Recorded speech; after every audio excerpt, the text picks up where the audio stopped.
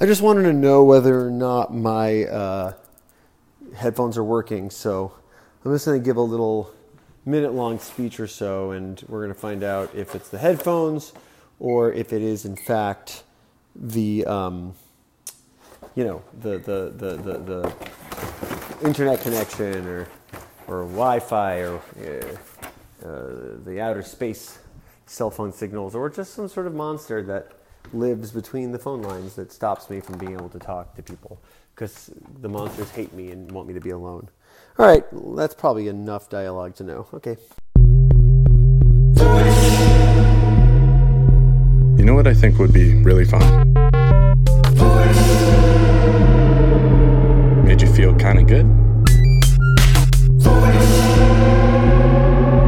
I think that would be cool.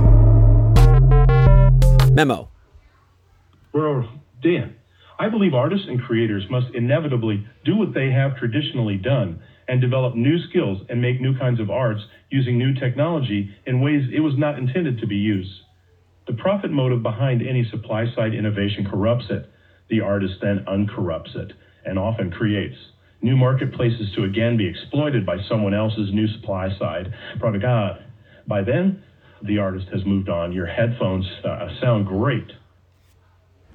I appreciate your thoughts on art and how artists are supposed to make art, but I don't know if that has a lot to do with whether or not my headphones and my microphone on my headphones sound good, but I am really pleased that you think that my headphones sound great. As far as all the other stuff, I think it's interesting, but I think it would take me a while to kind of dissect everything you're saying to figure out whether or not I agree with you on all that. Hi, Dan. Happy to report that there is no problem with your headphones. I think, but I don't know. You're the audio expert. You're the audio guy, which, by the way, is very impressive. Your music is very moving and very impressive to me. I tried for many years myself to be a musician. When I was a teenager, I was into bands like every teenager and tried to do it, tried to play instruments, tried to write songs, tried to record them. And luckily, it only took me a few years to figure out that I was completely talentless. And I'm still astounded by those who can do it and do it well, like you. And I don't understand how it works. And I don't understand how headphones work. But I don't think there's a monster there. Our refrigerator, the ice machine makes this terrible sound, and it was freaking out my daughter, who's 3. And so my wife told her that there was an ice monster living in our fridge to make her feel better. Speaking of monsters, and that actually seemed to work. So I recorded a thing for Pat's Voice Memo podcast. Another thing. And I was telling him about how Sigrid used to be scared of the ice machine in the fridge. You remember? No, Soren. Oh, Soren, you were scared of the ice machine. Yes. Oh, I thought it was Sigrid. No. And what did Mom tell you? I was like, the ice monster is not real. I was like, oh. What did you tell Soren? I told Soren that there was a little man who lived in the ice machine.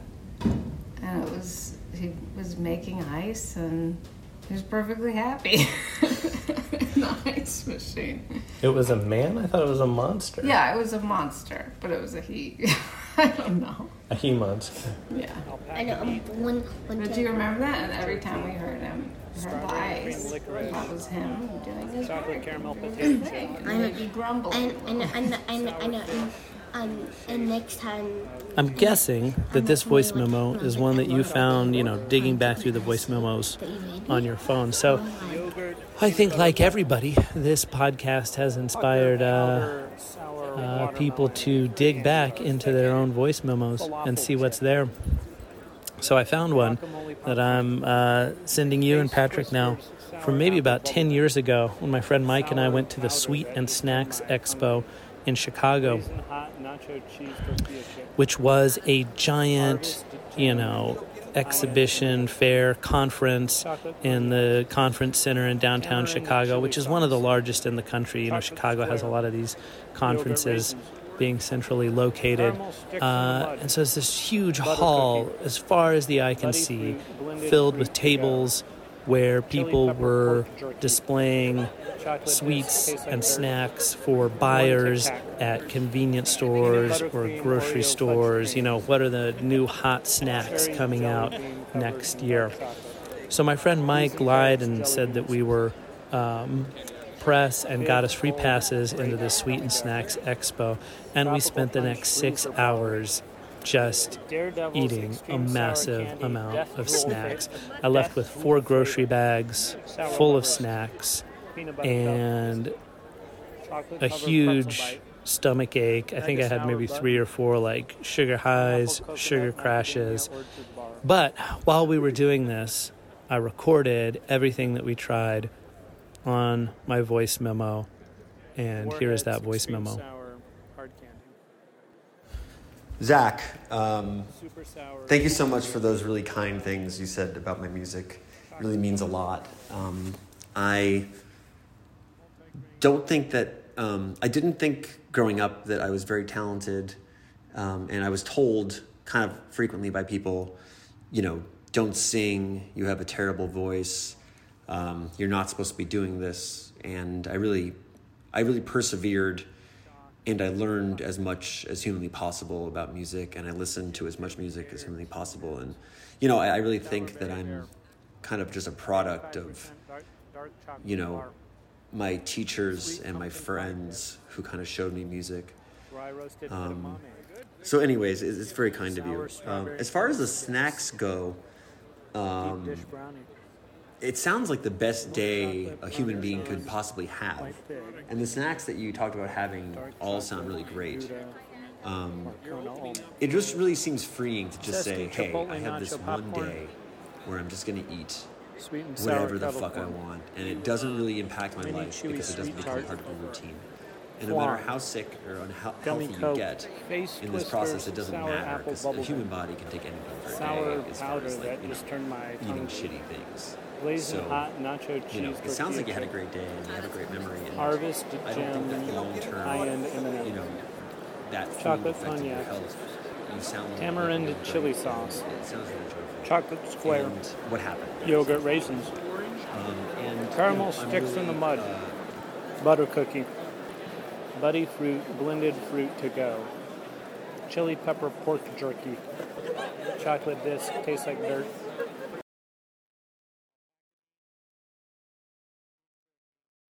Imagine there is a you, more you, trapped inside of you.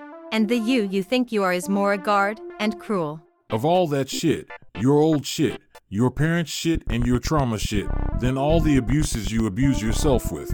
This guard viewer believes itself to be an inmate trapped inside the prison. That you thought you had identified and named and tamed like at least 15 years ago, but no one came to the door to release you. That you. Okay. What if I told you there was another you inside of you, and that the other you trapped and you could hear this? And you can't hear this, but you can hear this. That explains the times you cry and don't know why. One day, both of you will hear a perfect sentence from the perfect voice, at the perfect time, and it will kill you, and you'll be you. Your headphones sound really, really great, Dan.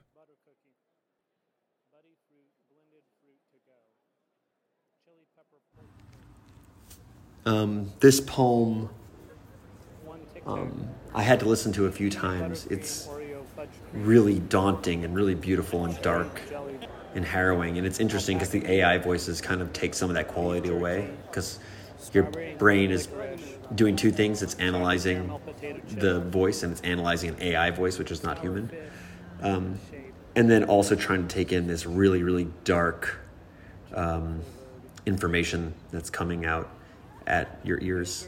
And I really relate to a lot of the things you're saying, and we can kind of get into any of these situations in our lives and deal with them however, you know, we see fit and try to do all the right things, but your soul doesn't necessarily feel at peace just because you're doing what you think are the right things. You know, you can look back at your life and say, I did the right thing there, I did the right thing there, I did what I was supposed to at that point, but ultimately it's there's so much circumstance and there's so many times when a choice isn't necessarily easy and isn't necessarily the right thing in your eyes. Doesn't mean it was necessarily the right thing to do. I just told I'm gonna listen to it a couple more times, I think, because I really love it, and I really love your poetry in general. You know that, and I really appreciate you saying that to me. It was really a lovely thing to wake up to and listen to. A monster. And I'm glad you think my headphones sound good. Okay. Because that's really important to me in my life. I talk to a lot of people, and I don't want to be And lonely, and I don't No, want people no, to no, be no. annoyed Why with don't me we when I talk to them say- on the phone and they can't hear me. Why don't we say right, a little thanks. man carved into the shape of an ice bucket? Now you want to modify him? Sure. No, so we did ice. Andre. Hey, Dan.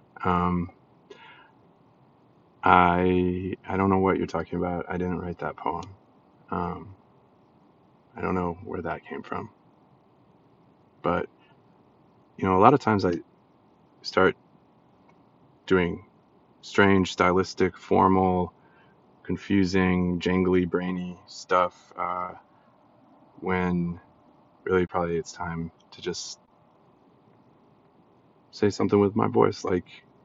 So I'm not going to do anything crazy. I'm just going to play the beautiful, I think, brand new song that you sent to me just now. Call it a day.